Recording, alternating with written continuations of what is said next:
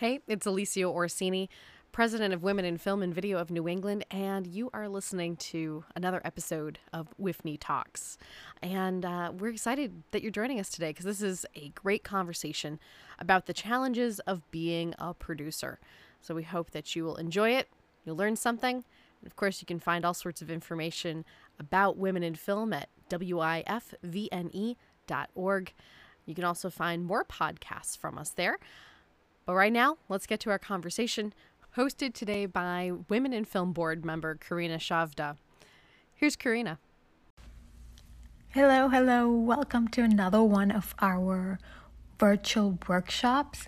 We are so excited to have so many people join us, not only Women in Film and Video New England members, but also members from our other sister chapters. So welcome.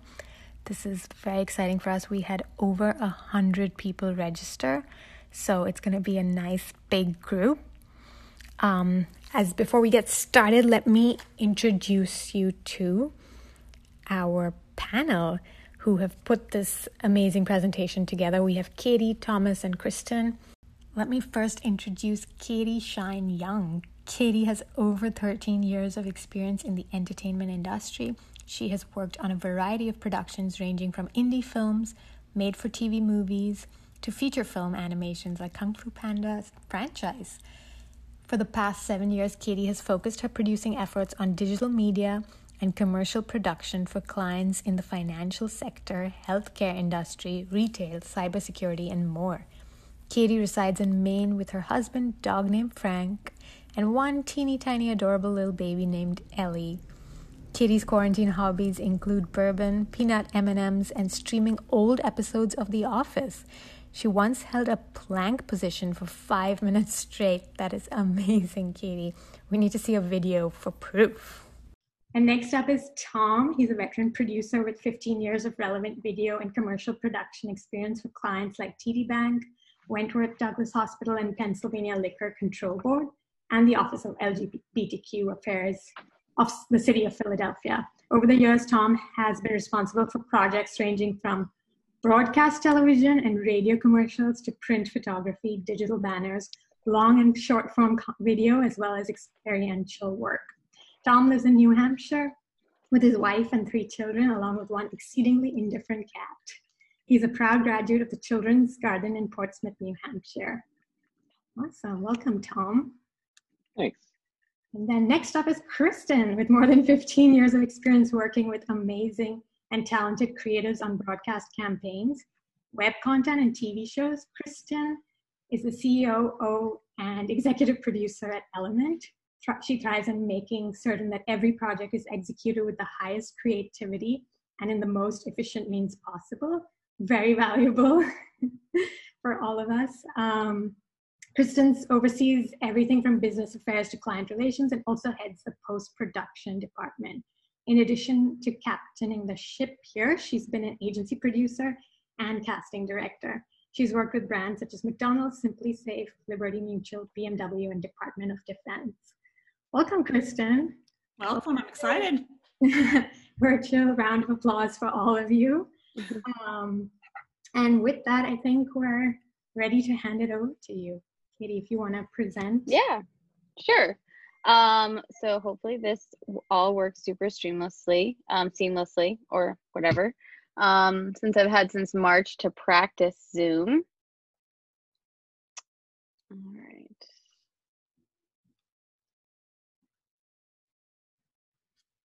Okay. Can everybody see my screen, or really just one person I need to know, because I can't see all of you. You're over to the side, so I don't really care. Yeah, great. I can see it.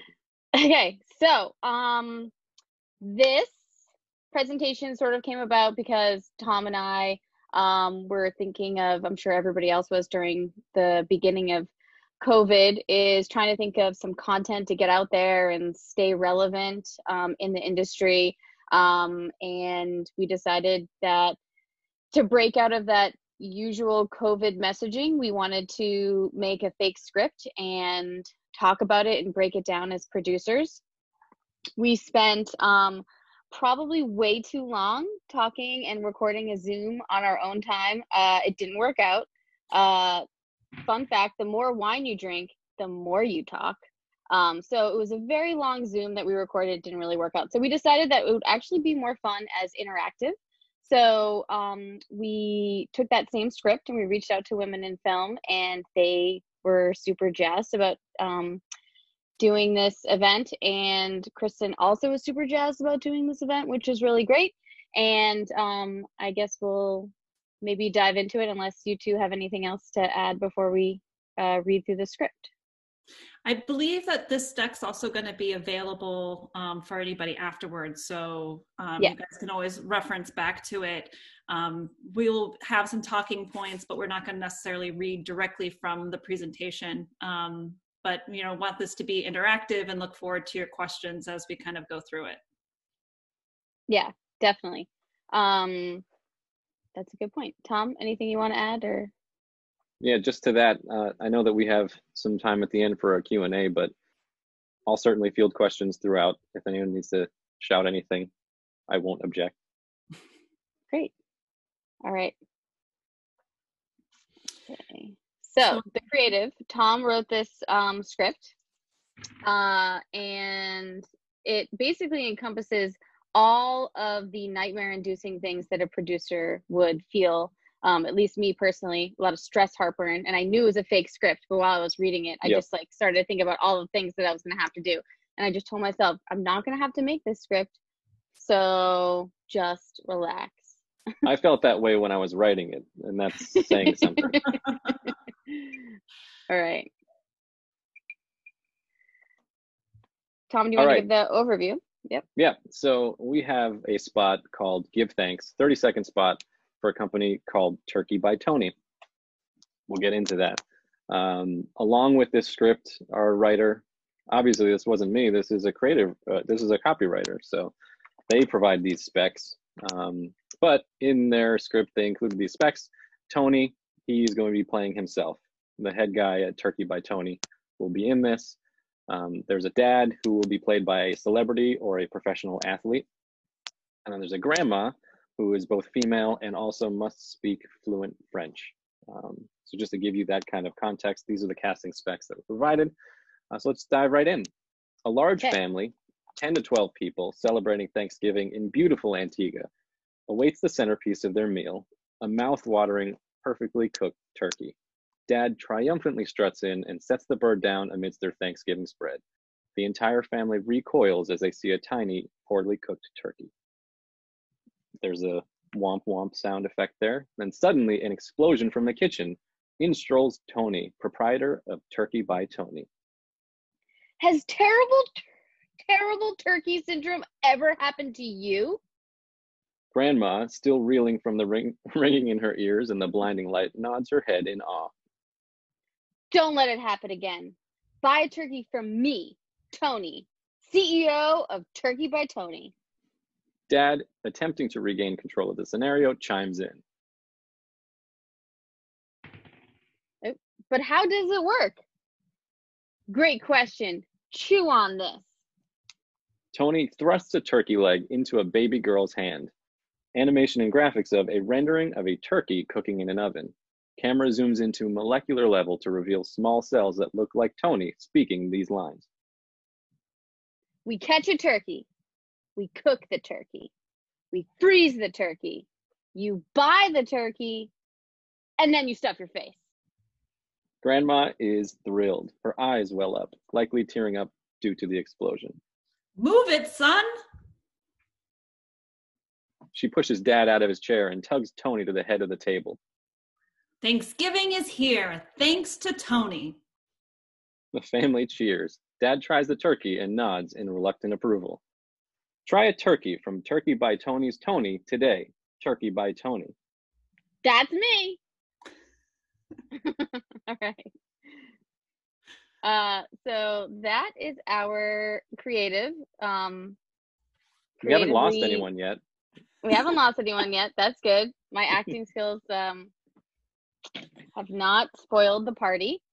So now we'll move into the producer role in general. Yeah, so today, just to orient everybody, is there's a lot of different types of producers, lots of different roles from feature films to television series. And for the purpose of today's, it's really more of a commercial producer that we're going to be talking about. And so, clearly, when a script like that is, comes across my desk, there's a lot of things that I've got to do. I've got to break down the script. I've got to figure out a lot of different things in order to even understand the budget. And if I'm given a budget, I have to see if that budget's even going to work for the script. So I'm an executive producer at Element. My role is, or I would say just in general, the role of the producer is to help to execute the highest quality of the creative, all while staying within budget. You want to make sure that you're managing the budget to the best of your ability. And there's a lot of different roles that sort of surround that producer. So myself as an executive producer, I work with the director when the project first comes in, and I'm responsible for bidding the project and working with that client to make sure that what their expectation is actually going to work with the budget that they have. I work on several projects all at the same time. I may have 10 projects going on that I'm bidding and working with different directors and trying to navigate, which is why I tend to engage a line producer who then will just solely focus on that specific project. And then a line producer, even under them, has either a supervising producer or a production manager, assistant producer. There's a whole bunch of different titles to kind of help support that whole producer production role. And then there's also agency producers. So if the script came from an ad agency, they would have a producer on their side whose responsibility not only is it to execute the creative to the highest level, but also to maintain budget. And so the agency producer on the agency side and the producer on the production side work hand in hand very closely to make sure that they're executing properly. And so I feel like I'm a professional problem solver. I'm also a professional person who's constantly putting out fires. I think that that's what we do to sort of flex our muscles in figuring out, taking that script and looking at it. I love the next slide. I'll actually have Katie flip to the next slide as to what the producer's mind is. And this is pretty much what's going through my mind at all times when I'm looking at a script. You have to think about where is the location. So in the script, it mentioned Antigua. Are there minors? Are there kids? What's the wardrobe going to be? Is this a period piece? How many crew are we going to be able to afford? How many days of casting? How many talent? What's the production size? Is there visual effects? So all of these different factors are constantly swirling in my head as I'm looking at a script and starting to break it down. And so we're going to talk about a few of these as we go through this. And I think the next slide is about the big B word, no, C word, communication. So I think Tom's going to take it from here.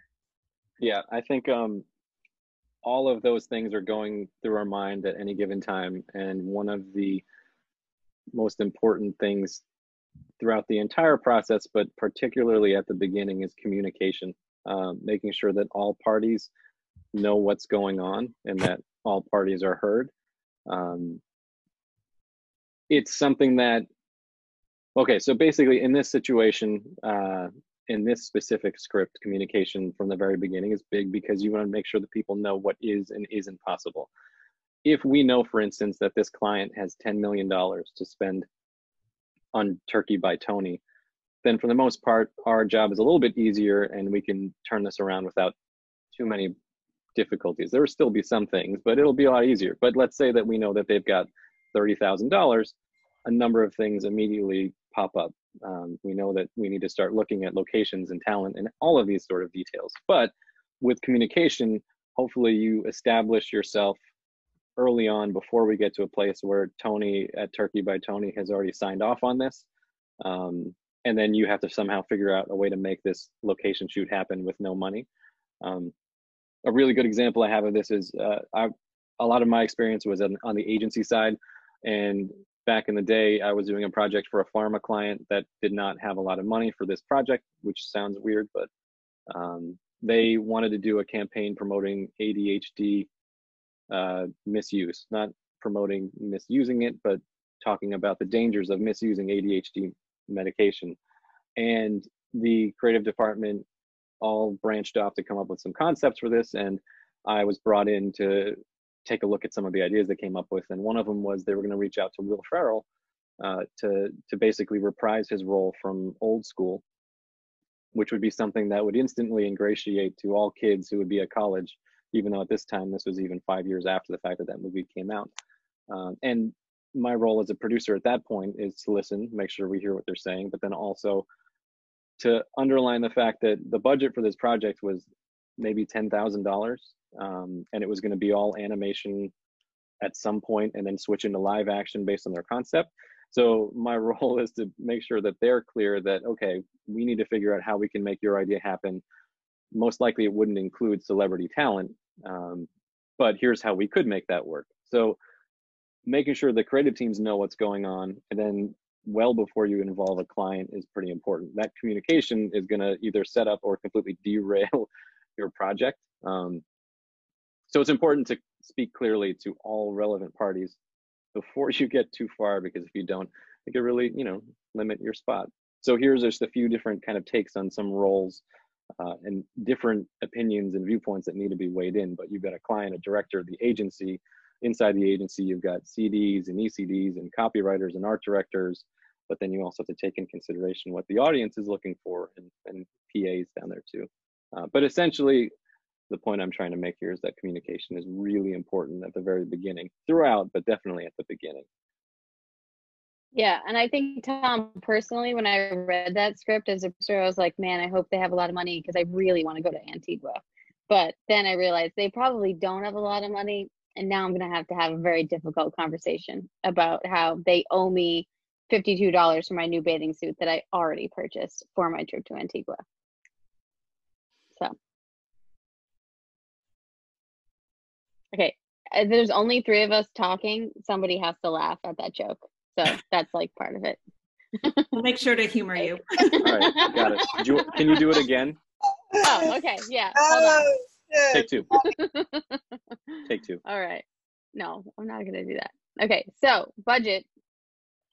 Obviously, communication is the start point. Nick laughed at that. Thank you, Nick. Thanks, Nick.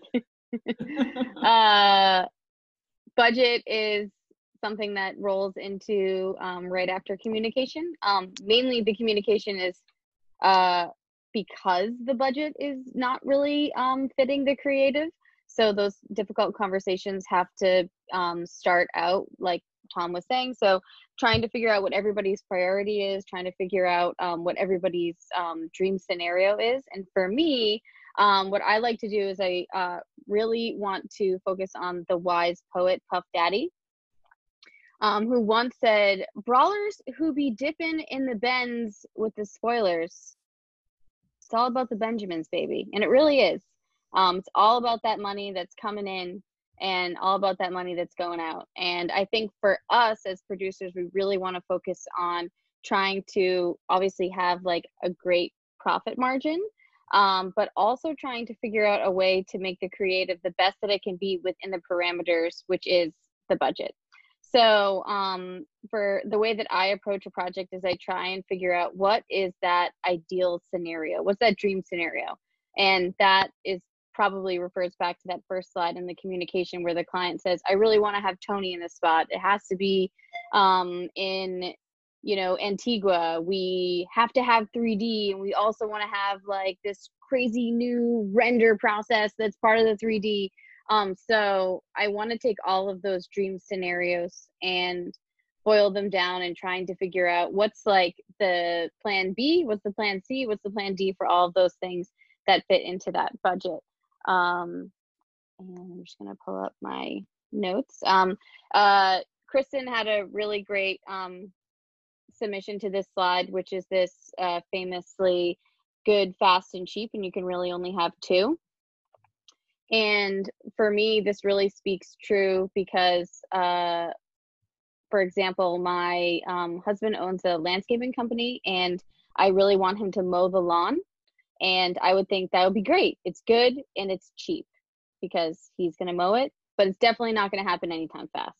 So what I do is I hire a high school kid to come and mow my lawn, even though my husband owns a landscaping company, and that gets it done fast. And good, I guess. Yeah, because, you know, obviously I have to pay for it. But so I think that's really important when we focus on video production. And another, you know, big thing is we really want to focus on also the gear when we're going into a project. Usually that eats up a large chunk of a project. And when I speak for our team, we have directors, but we also have, they also at the same time are DPs. And for us, we really want to focus on what's the camera that you really want to use for this project? What's, you know, is there some special lighting equipment that you need? And that is something that really eats a large chunk of the budget. So if we can focus on that aspect as well, it helps us figure out what that big chunk just kind of like throws away. I also like to, when I'm making my budgets, and I hope no clients are on here, I like to beef up my craft service section, because then I always like to dip in to that. So if you're on a set with me and you like had pizza 2 days in a row, that means that we ate a lot of the money for like gear and talent and everything else. But if you had like a whole bunch of great food catered, that means that we had a really great scoped budget. So although I will say, Katie, is that there's generally never enough money. Like even if the client came to you and said that they had $10 million, I'm sure there's going to be so many different ways that will chip away, because then the expectations are really, really high. Yeah, that's really true. I think that every project is totally different. So that's the hard part with budget, is that a client will say to us, how much does like a 30-second TV spot cost? And you're kind of like, there's so many different things. How many people are in it? Where is it going to be? Is there 3D? Where is it running? Yeah, where's it running? You know, how long is it going to be on TV for? Is there any animals on TV? Is there talent? You know, is there children? Is there visual effects? Is there explosions? And you know, Tom wrote this really great script that has explosions in it, which is like a whole other you know, crazy deal that you have to incorporate. And I think that is really true. There's really never enough money. So anyway, I feel like I rambled there for a minute, but whatever. All right, talent and usage. So that's back to me. So talent, you know, so when I get a script, I definitely have to break down talent. And there's a lot of different factors to think through with talent that I think all pose a different challenge. So, you know, one of the questions is always, you know, is it a union SAG project or is it a non-union project? Or are we using family and friends? You know, those all three have different challenges in them, depending on how you're sort of putting together your budget. And then, you know, you're always looking for things that will also start to make your budget cost more expensive. Are there kids? Kids sometimes require a set teacher, or they require special permitting. Sometimes if they're too little, you have to have two of them because you don't know who's going to be in a good mood that day or in a bad mood. So you have to pay for a backup. You know, are there animals? Animals will add time to your set because they're not always very cooperative. And, you know, do you need the Humane Society to be on set to make sure that no animals were harmed on set? So those are also things that will start to creep up. And then celebrities, you know, if you have a celebrity in your spot, they come with a rider and you don't know what that rider is. And you need to know, do they need their own motorhome? Do they need a special vanities? You know, I've had to fly special vanities out from LA specifically for a shoot, and they have an entourage. And, you know, there's definitely things that will start to creep up. Stunts, you know, if you have stunts, you've got to make sure that those are properly budgeted for. And then if you have any performances, if there's a musical routine, you've got to make sure that you're budgeting in rehearsal time. You have to budget in a choreographer. You have to budget in, time for all of these people. And then, are they traveling? Are they local? Are you doing a wardrobe fitting? You need to have time for them to do fittings. Again, if you need a rehearsal to run through things. And then of course your shoot. So that's just your session fees. And then on top of that, you have usage. So this is what actors do for a living. So you've got to make sure that the usage matches, the payment for the usage matches what you're actually utilizing it for. Is it a small regional spot that's going to air one time on one network, or is this a national broadcast campaign and they want it in perpetuity forever? Those are going to have two very, very different costs. And these days people are, when they are filming, they want to use that footage for a lot of different things, for TV, for social, for their website. And so you've got to make sure that everything is covered, and we go back to that communication, talking to the client right away. Where is this thing going to live? Is this going to be just on your website? Is this just going to be shown internally to your company? Or is this going to be something that you're going to want to hold on to for a long time and repurpose a lot of different ways? Because that will all affect your costs for your talent. I had a project that came across my desk that, the budget was definitely tight. And one of the things that was really pushing it up is that they wanted about 15 talent. And I just couldn't figure out, based on the usage and based on how many days it would take to cast and all 15 different people, how in the world we were going to pull this off. And the directing team that I work with, we really wanted to do the job. We loved the creative, and we brainstormed. And what we ended up doing was we actually ended up using only one actor. And the one actor ended up playing all the roles, and then we comped that person in. So it was a unique opportunity that we were able to do that. And we were able to then work within the budget by sort of creative problem solving, by only having one talent versus having to hire 15. So again, it kind of goes back to the communication and just making sure everybody's on the same page depending on what your budget is. So that's my bit on talent. I think that's, for us on our end, we haven't really, at our current jobs, Tom and I haven't really worked with like super crazy talent. But my time when I worked out in California, any ask that they had was of course DreamWorks. It was like, of course that, yeah, of course, whatever. But you also had a team that had to manipulate them in a certain way, and we would have this one actor who always liked to drink these really frothy like frappuccinos from Coffee Bean, and I think his wife didn't really let him have them at all, so he would always have them at voiceover records, and he would always ask for them. It was like the only thing he asked, but every time he had them, he always sounded like really phlegmy on his voiceover recording, so we always had to throw a fake production assistant under the bus that they took a really long time to get the frappuccino for him, and then he always got it at the end of the session. It was so weird. It always comes at the end. Oh, we're so sorry. So yeah, there's always a little manipulation there with some A-list talent, at least I've found. So yeah, and when it comes to usually celebrity, I guess all talent can sometimes be somewhat difficult, but specifically when it comes to celebrity talent, there are things that you can obviously prepare for with contract negotiations, so you know how it affects your budget in advance. But there are also things that I guess maybe you can't prepare for as much. A fun example for TD Bank, when I was an associate producer, we did a campaign. Well, they did a number of campaigns for us, but Regis and Kelly starred in a number of spots for TD Bank, and they had a dynamic. Obviously on their show they had a dynamic, but in real life they also had their own dynamic, where she is as nice and bubbly as she seems on television, but Regis is like a 200-year-old man who still wakes up at 4 o'clock in the morning.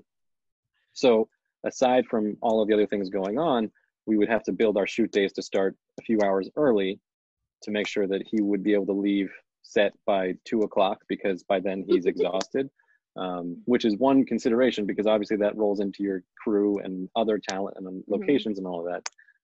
But one of the things that we weren't as prepared for, and slowly got to learn, is that Kelly resented the hell out of him for that, because she's a professional. And even though we had paid her a significant sum of money for 8-hour days, she was like, I'm going to work 8-hour days. But Regis wasn't interested in that because he was so old. So what ended up happening is, I think it was a 3 or 4 day shoot, for the first 2 days, Regis would leave even earlier than his 2 o'clock. He would leave at like midday.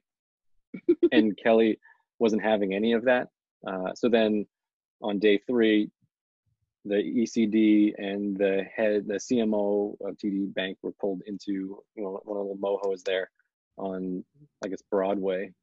And they were basically dressed down by Kelly's agent, saying, how why does he get to leave early? We want to leave early too. So then we had to change production to make sure that she could. So then everyone was happy. And it's just one of those things that talent plays a significant role in those budgets and in your production. So it's making sure that you have all that stuff lined up early so you aren't hit later, because you probably will be hit later and you need to be prepared for it. I think you're basically describing if my dad was an actor who told me the other day he woke up at 3 and couldn't sleep, so he went out and watered the lawn at 3:30 in the friggin' morning. And I was like, what? He's like, yeah, I just couldn't sleep. And I was like, so you water the lawn in the middle of the night? So basically that would be my dad. He'd be like, oh, I'm good for a call time at like 4 if you guys are.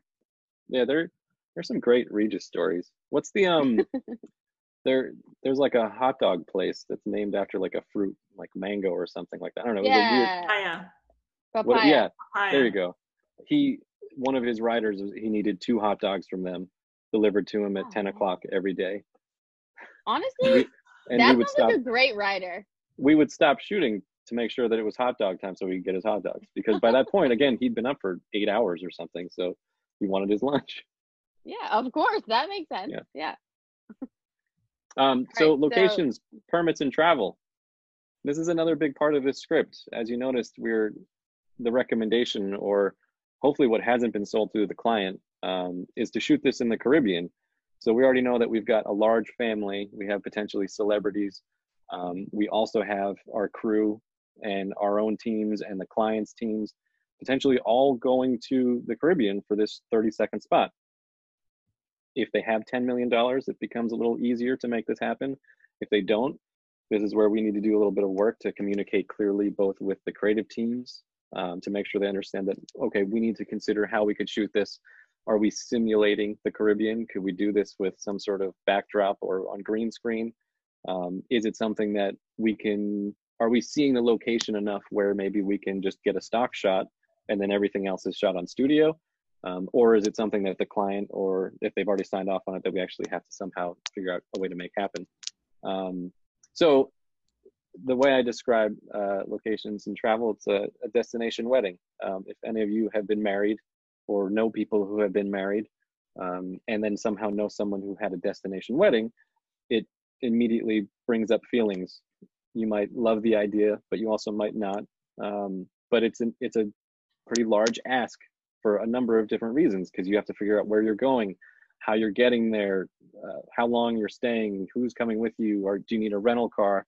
And all of those type of questions affect commercial and video production, because all of those things apply. And separate from all of that, you also have to take in consideration things, since we potentially have an athlete or celebrity, on top of the already giant ask of where you're staying and how you're getting there. Do you need to then plus that for those celebrities? Like Kristen mentioned earlier, are you paying first class travel, business class travel from wherever, and are they getting a suite? And it's a number of different things that you have to weigh in when you're making this consideration, to see if you can, again, even make this shoot happen the way it was either promised or suggested to be promised. So with my earlier thing about communication, you can speak to your creative teams early to say, okay, is this something that's feasible with the budget? No. Okay, how can we fix it? Or this has already sometimes it happens, but this has already been sold to the client without the producer being involved. then it's triage. How do we make this happen? What needs to change, or who can be on set? Do we need to consider limiting talent? Things like that. Because once you get to that location, you're also going to have to deal with things like clearance and access and permissions, making sure that you can shoot wherever you're shooting. If we're doing actual pyro, you're going to want to make sure that you have safety regulations wherever we are. I don't know what the rules are in the Caribbean for pyrotechnics, but there may be some. So that's all part of something that we would need to consider before, even stepping foot onto a plane or booking anything for this. Because if any one of those pieces doesn't make sense with your budget or with the actual creative, you need to address that. Yeah. So locations and travel. Yeah, and I want to throw out there too, just because we're living in the time of COVID, that a lot of this also just blows up because there's so many travel regulations, and even state to state travel is causing issues. So sometimes that's going to even make the decision for you, but now as a producer you have to be even more knowledgeable of what's going on in order to properly budget a project. Yeah, just recently we were working on a project that's shooting just a couple states away, and I'm trying really hard to find as much local travel to that state that's just a couple states away, because I feel so, because you don't want to ask, like you want people to work, but you also don't want to ask because that they'll say yes, or they feel like they have to say yes to ask them to travel a couple states away to be able to work, and then it just makes my own feelings just make me feel like a little uncomfortable. When Tom was talking about explosives in Antigua, I started to think about all the things that you Google as a producer. And I feel like one of those things would be like, how many explosives can you bring on an international flight, like legally to Antigua? And I mean, we really should have a completely separate slide for the things that producers Google, that we search online. Yeah. I remember being approached. I wasn't in the pitch, but I was helping our director of production, and she was like, "Tom, I need you to look up puppets." And I'm like, "What?" Yeah. She's like, "I need you to look up human-sized puppets for a campaign. This has already been sold to client." And I'm like, "Okay." And because this is what our job is, within an hour, I found a guy in Brooklyn who made puppets, and was actually really good. And that turned into a 3-year campaign that people liked. Yeah. One quick story about Google, and then we'll skip. When I was in college, someone wrote a script for a car blowing up, and yada yada yada. I found a guy on Craigslist. I met him at a pizza shop, and we blew up a car in a quarry in Swansea, New Hampshire. So no permits. The end. So there's a stadium on this all call, legal in New Hampshire. Be really upset. Yeah, I mean it was way back in like 2006, 2005. Last weekend. I don't know.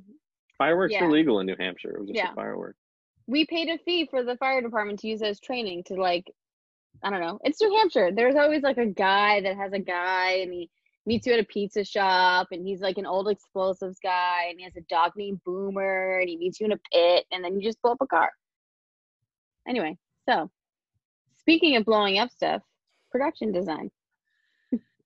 Yeah, I would say, speaking of Google, production design, I think, is all about research. And it's also figuring out, your budget. So I love this image because it also, it takes me, and one of the analogies I always like to use is when thinking about production is, what kind of vacation do you want to go on? And clearly the image to the right, we're camping. And the image to the left, we are going on a European vacation in all 5-star resorts. So, you have to really understand, the budget that you're working within, but then also you have to do a lot of research. I have Googled many bizarre things, and I love in the chat too about what did producers do before Google. And when I started in the industry, I was making a lot of phone calls. And you basically need to have a lot of friends who knows people who knew another person who could help you out. And, there's a lot of things that I don't know. I don't know until it comes across my desk, and then I learn a lot about it. before I tell you a story about a project that I worked on at not too long ago, just things that you also have to be aware of when it comes to props and production design that people don't tend to realize is copyright infringement. When people are, production designing a house, the artwork that might appear in there, you've got to make sure that everything is cleared. We shot in Chicago and wanted to have the bean as the backdrop. You have to clear and pay to have the bean as part of that image. So those costs can get really up quickly, and you just really have to think through it. Even if you're going to use different vehicles, can you show those logos? If you're showing them in advertising, you've got to probably Greek all of those out. So there's a lot of things to think through. But again, it comes back to research and really understanding what you need to do. I worked on a project for the Mass State Lotto, in which the creatives came to me and they said, so our idea is that we want to have $1 billion in a park to represent how much money the state gives back, or the lottery gives back to the state. And so I had to think, I'm like, okay, well, how would I print $1 billion? Like, how much does it cost to print fake money? And then there's a whole thing about fake money and who's authorized to print it, because there's a lot of different laws when it comes to replicating money. So I had to do a lot of research to try to find vendors and how we would do this, and then figuring out how much it would cost. And you have to have just, sort of your Swiss army of resources. And I think that as everybody comes up through this industry, the PAs that you work with when you first start are now producers or production designers. And so I just sort of carry with me my Swiss Army kit of people that I can reach out to and call and ask, to sort of ask these questions, because the biggest flaw you could do as a producer is to guess. If I were to get a budget and not properly communicate with the director or with the agency, and I was to guess what a prop costs, I could get in a lot of big trouble very quickly as I'm trying to produce it. And I put in $2,000 to build that prop, to come to find out it's going to cost $10,000. You can get in trouble very quickly. So you've got to make sure that you have done the due diligence before you get that stamp of approval and head to production. And you can definitely fall into some pitfalls with production design and props, because there's a lot of unknowns. The creative that comes out there is, how much does it cost to build this funky robot, or how much does it cost to build a 2-story house? And you have to do your due diligence, and you really have to research it and know what you're going to be up against in your budget. You remember how much $1 billion cost? Off the top of my head, I don't, but it was not as much as I thought it was going to cost. Oh, that's good news. That's good. We did do a lot of fillers. So we built plywood boxes and then had wrappings, and the ones that were towards the center of the pile were obviously empty. And then the ones that got further out, we had more real stacks of bills. So it was definitely, we had to have like a designer who did the whole schematic to figure out how many pallets we would need to build and the size to replicate. Because not only that, the actual $1 billion was in the shape of Massachusetts.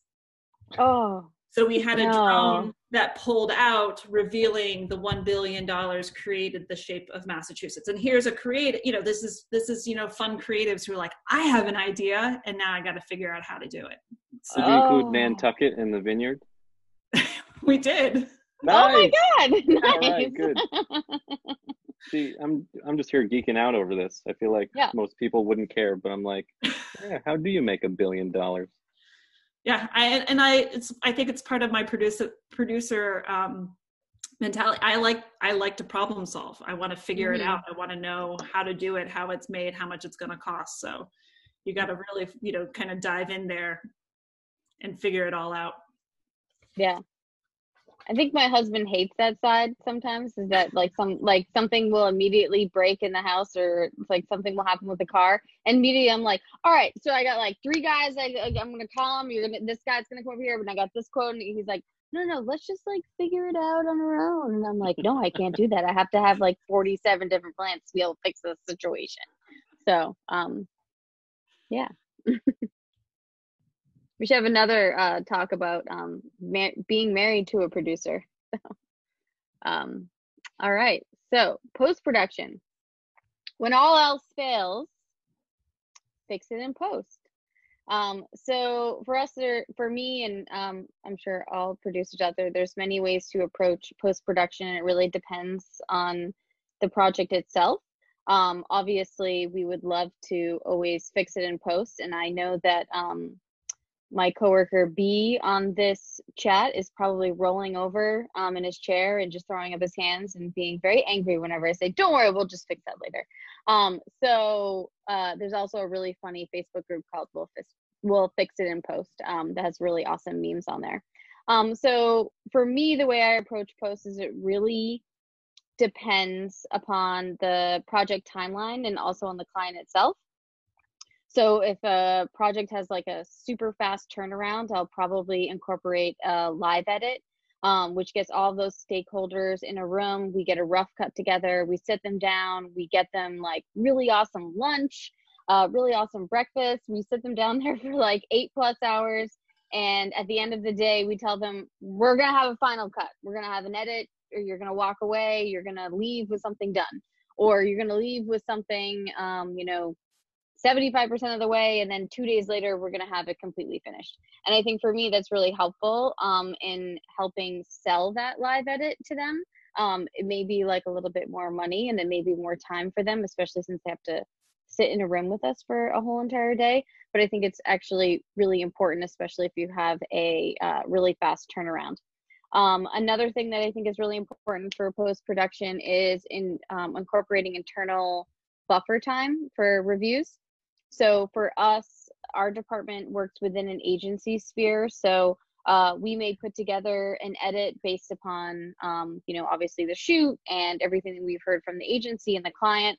And then we'll present that to the agency team. So it's the creative director, the writer, the account person, a coordinator, and then they'll take time. I work that into the schedule. They'll take time to review that, and they may say like, oh, we totally forgot to tell you that our client hates peanut M&Ms. You have to remove that shot that has peanut M&Ms in it. So it's all these kind of like little things that we may not have realized, or we may not be privy to. And it's that one little gut check right before we send it off to the client. So I like to put that into the buffer time, into the post-production as well. And what was the other thing I was going to say here?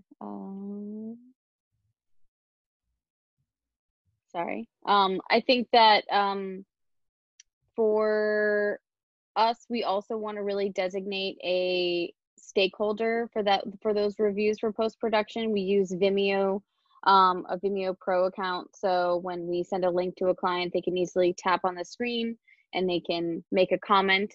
Some clients don't super figure that out, so they just send comments on an email.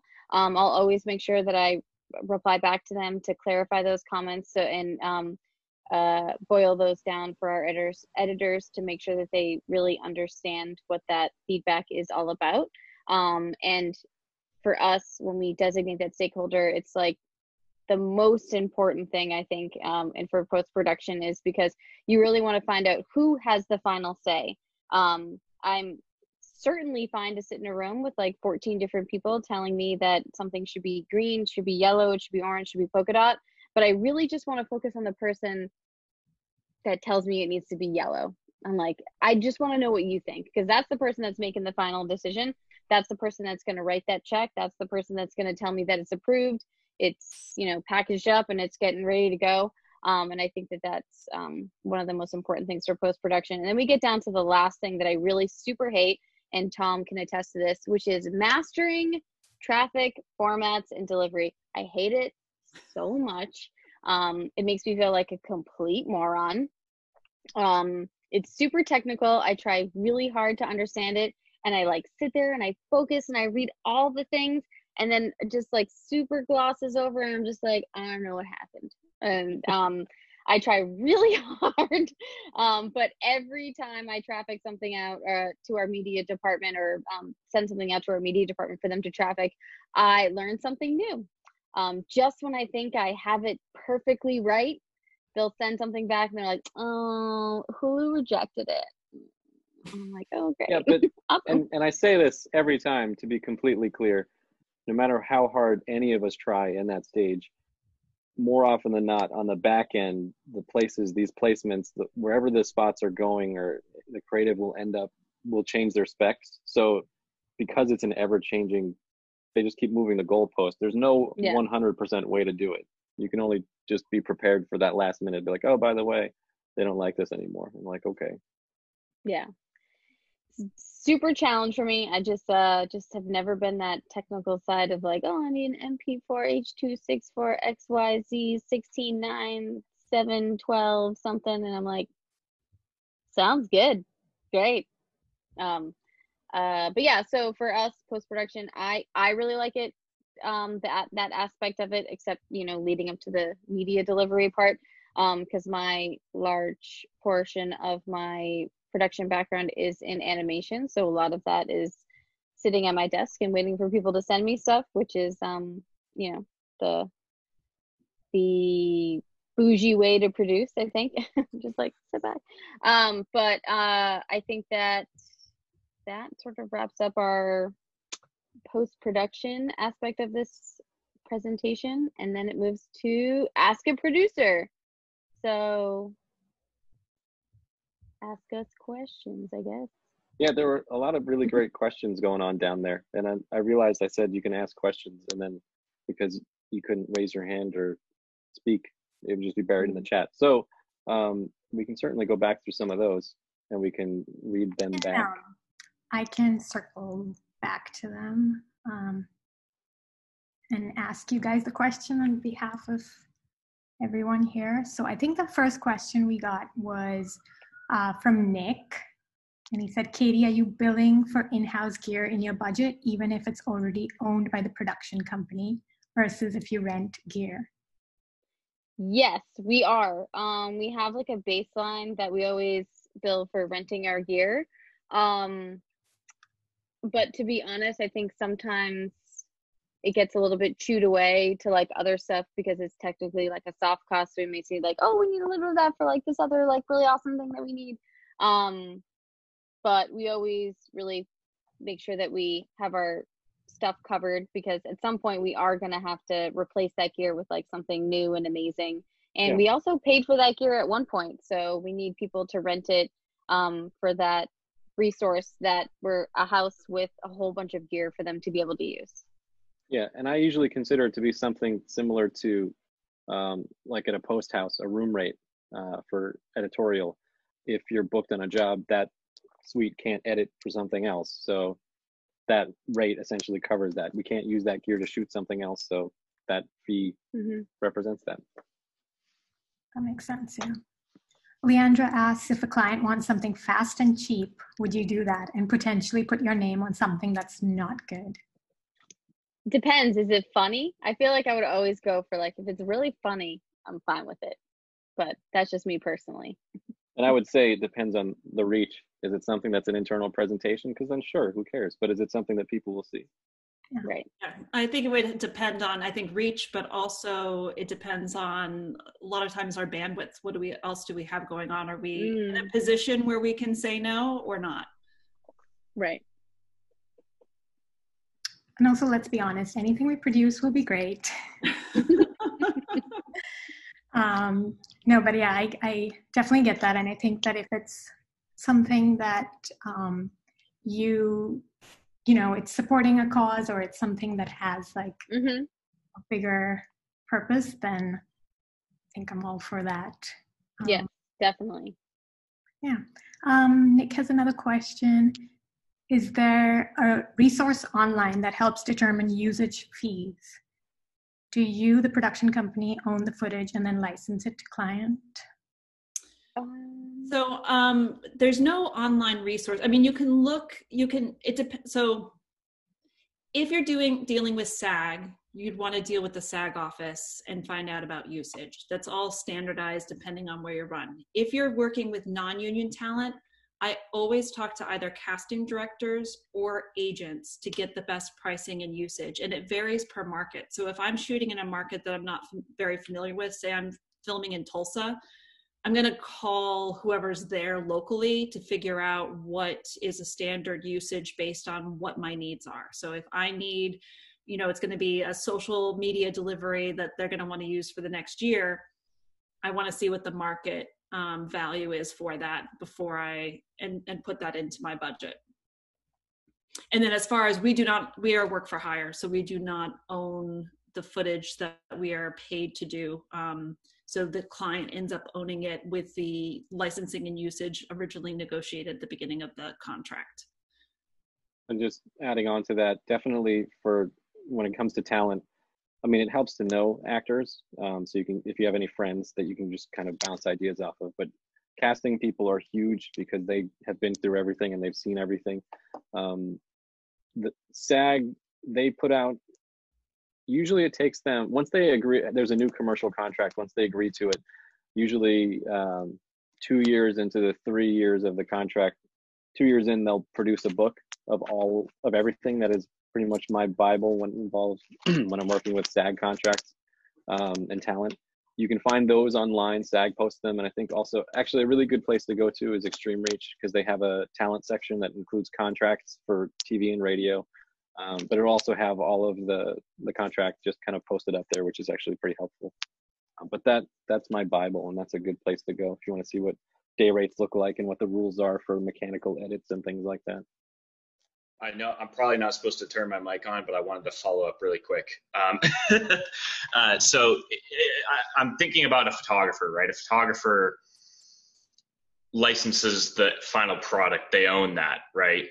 You said that your production company Element doesn't. It's work for hire direct to the client. Do you think, or do you see other production companies, other production houses acting like a photographer and retaining the rights and then licensing? Yeah, only when it's stock footage. So you can, as a production company, you can produce a library of stock footage that you then could license out to your clients. But typically the contracts are based as a work for hire. Photography is a totally different beast, and they have different legacy agreements that even now are sort of changing just with the times. But typically the video footage is work for hire. Got it. Awesome. Thank you. There are a couple more questions. I know we're at time, but I think people want to know.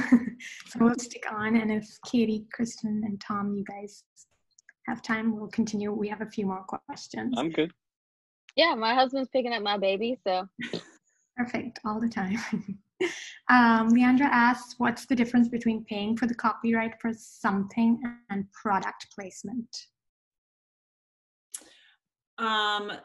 So product placement is arranged ahead of time and typically is in a feature film or episodic television series where a product wants to be placed within it so that it's highlighted. So BMW will pay Top Chef money so that the BMW cars are featured, and then they have an agreement as to how many times those are shown within each episode.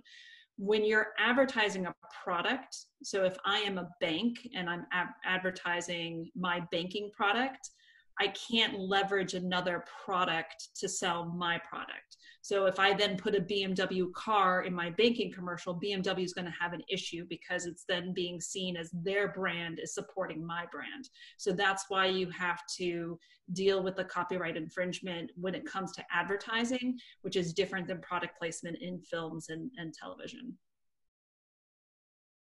Got it, yeah. Awesome. That's something I didn't really even fully know, so I learned something. Learn something new every day. How do you know what landmarks need to be licensed? The Bean in Chicago versus architecture that does not need to be cleared. Pretty sure Planet Money podcast has an episode about printing fake. Oh, that's not. Oh yeah.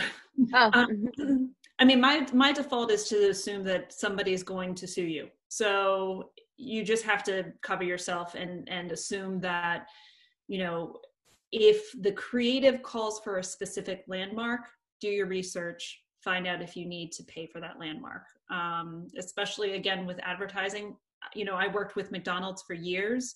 McDonald's was constantly sued because they're like, hey, it's McDonald's, they've got to have money. So they were super, super careful about clearing landmarks and paintings and pictures and artwork and toys. All those things could potentially have a copyright. So you have to, you know, work with a client that has a great legal department, and just be sure that the creative has been cleared and that you're covering yourself for anything that you may need to pay for.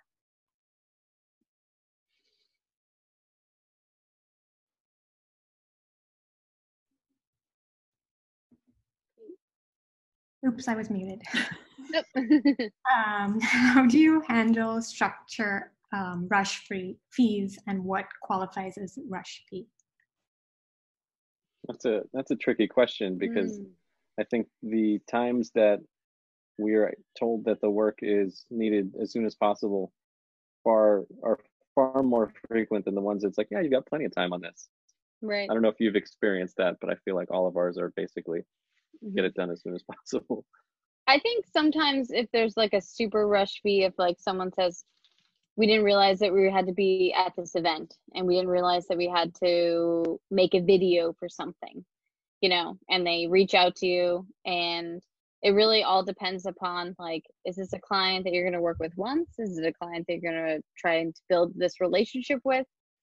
And I think a rush fee is important for me as a producer. If I'm making someone spend outside hours spend on something, so if they're like going to be working on a weekend, and they're going to be working at night, and they're going to be working, you know, 16-hour days, and we're going to be just churning out this project super fast, then yeah, like, you know, time is important. You know, time is money, money is pizza, pizza is power, you know. So that's a Parks and Rec quote. But anyway, so I think it's important, especially now where we've really focused on what's important, especially during this like pandemic, where you know, spending time with your family and being home, and, you know, and being healthy and being safe is really important. I think that a rush fee is prioritized if you're going to be making other people's lives a little bit more challenging. And also for us, another thing on that rush fee is that we've been incorporating like COVID. You know, everybody has been obviously incorporating COVID related safety precautions into their shoots, but for us, we've been trying to think about, you know, what's going to happen if someone is sick, and we want to compensate them, and we don't want them to feel like they have to come to work, you know, like, so those types of things I think incorporate into rush fees as well. It's like anytime someone's trying to limit or put their health at risk, or their time at risk, or their safety at risk, I think you have to, you know, be charged for that. Yeah, I agree. My husband always says, is the juice worth the squeeze? Yeah, I think 100%. And you want to know what? Guess what? As a producer, it never is. So make with it whatever you can. if the juice was worth the squeeze, I wouldn't work here. So That's true. Okay, I think we have one last question about budget somewhere here, about whether there's a template. Oops, I lost it. But whether there's a template for a budget guideline that you use. We don't use a template, but we use I guess we do use a template sort of. We use Showbiz, and then there's also like a hot budgets, right? Kristen, what do you guys use over there? Yeah, we use Hot Budget. You can also download, I think that you don't have to be a member, but I believe you can download a template from the AICP, Association of Independent Commercial Producers website. I think it's just a basic Excel, and, you know, Google's your friend too. You can find some templates there. But if you're going to use, if you have a larger production and you want to use a budgeting software, Showbiz is great. We used to use that. And then Hot Budget's another one. Awesome. We'll have to check out those resources.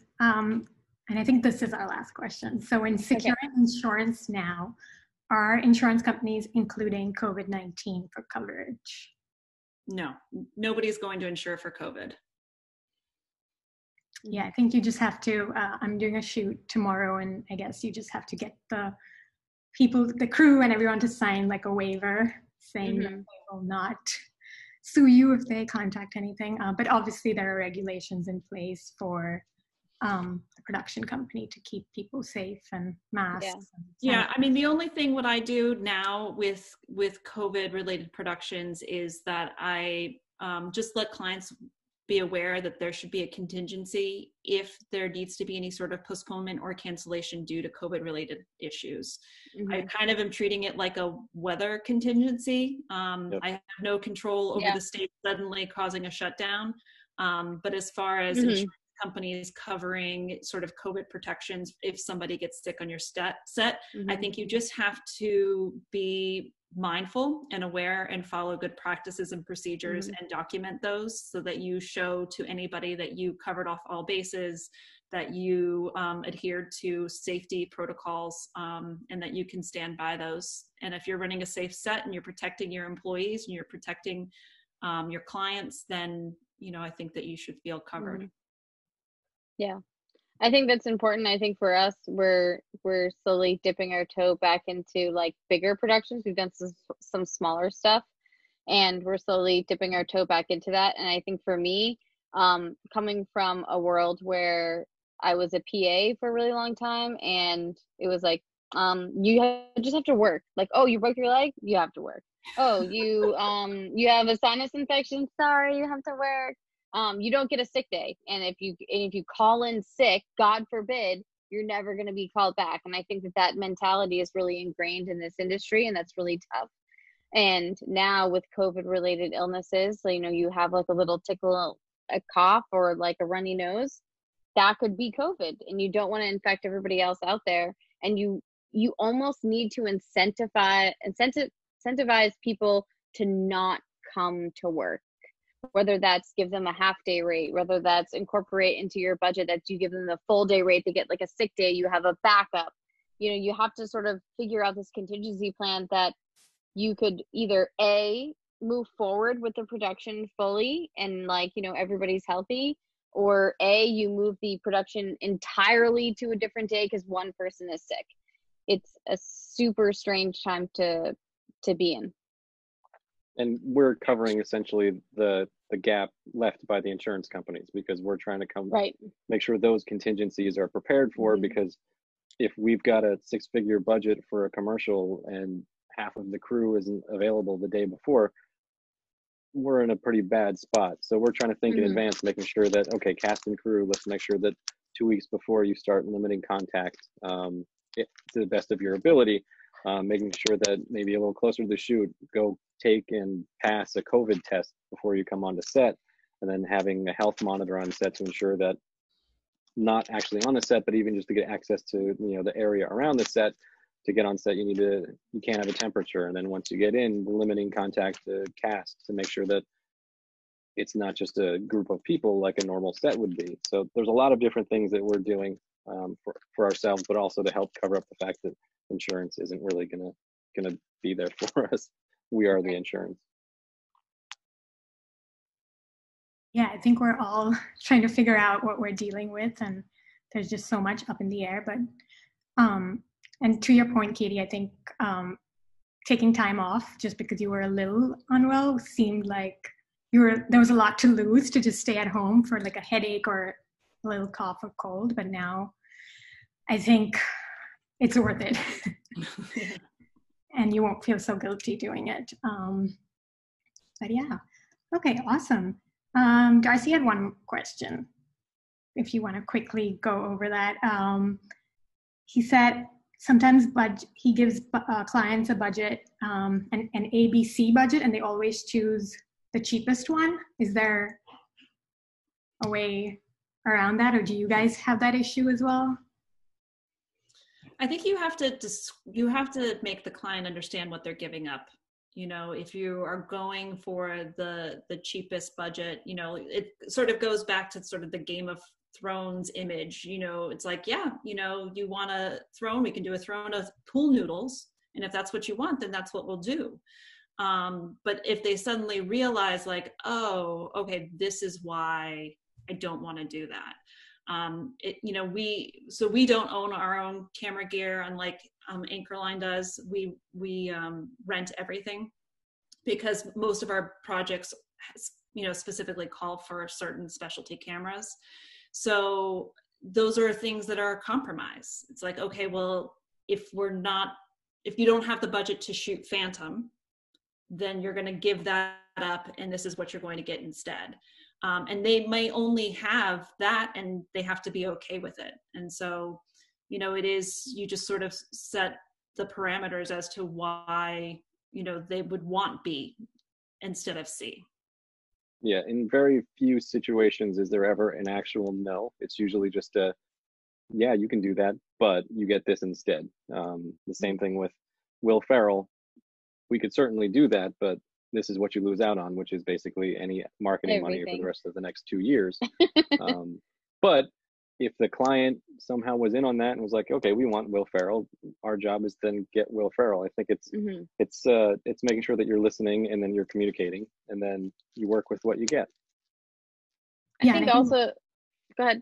Sorry, I think just making it clear as to what they're going to get is pretty important, so that they're not like, oh, wait, but I thought, you know, they're disappointed. Oh, they're still going to say that. Yeah. They're going to still pull that at some point. Yeah. Under promise and over deliver. That's what you want to do. Yes.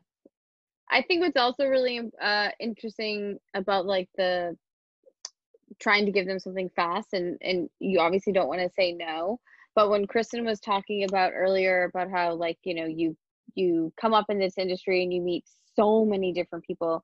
And one of the big things, if there's anybody on here that is coming up in this industry, just like stay in contact with a lot of people. And it is really easy to do that with social media. And there's always someone that, I guess it's a double-edged sword. There's always someone that's going to want to do that will do it for cheaper. So for us, if we find someone that comes to us, they have a project and they only have, you know, I really want to get like X, Y, and Z done, and I only have like $5,000. And you're like, man, I really want to make that for you. I just can't. I'm a bigger company. We're not a really great fit, but I have an awesome freelancer for you. I have a great person that's gonna solve that problem. And you reach out to that person ahead of time, and you like prep them. You let them know what the project is. You make sure that the budget's gonna fit. So when that client reaches out to that freelancer, that guy's like, oh yeah, or that girl's like, I can do that, no big deal.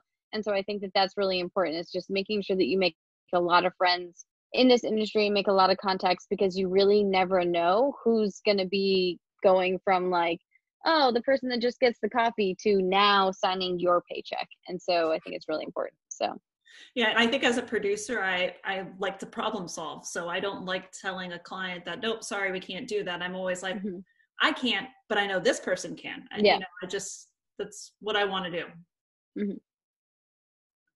Awesome. Well, thank you so much, Katie, Kristen, and Tom. This has been great, super informative. I think everyone loves listening to examples and ideas of like how you've implemented this in your day-to-day, and hearing all of your stories has been great. We've been 20 minutes over and most people have stayed, so I think high five. Oh, that's great. All right. Thank you so much. Thank you everyone for joining us. Follow us on Instagram, and Katie, Kristen, Tom, if you want to put your Instagram handles too, so that people can stay in touch, and everyone else too can add. We can use this network as well. But yeah, if you're really into baby photos, then yeah, follow along. Perfect. Maybe Anchorline then. And thanks to Joanne. She's been the one monitoring and letting you guys in. So thank you, Joanne. I don't know where you are. I'm here. Thank you for everybody coming.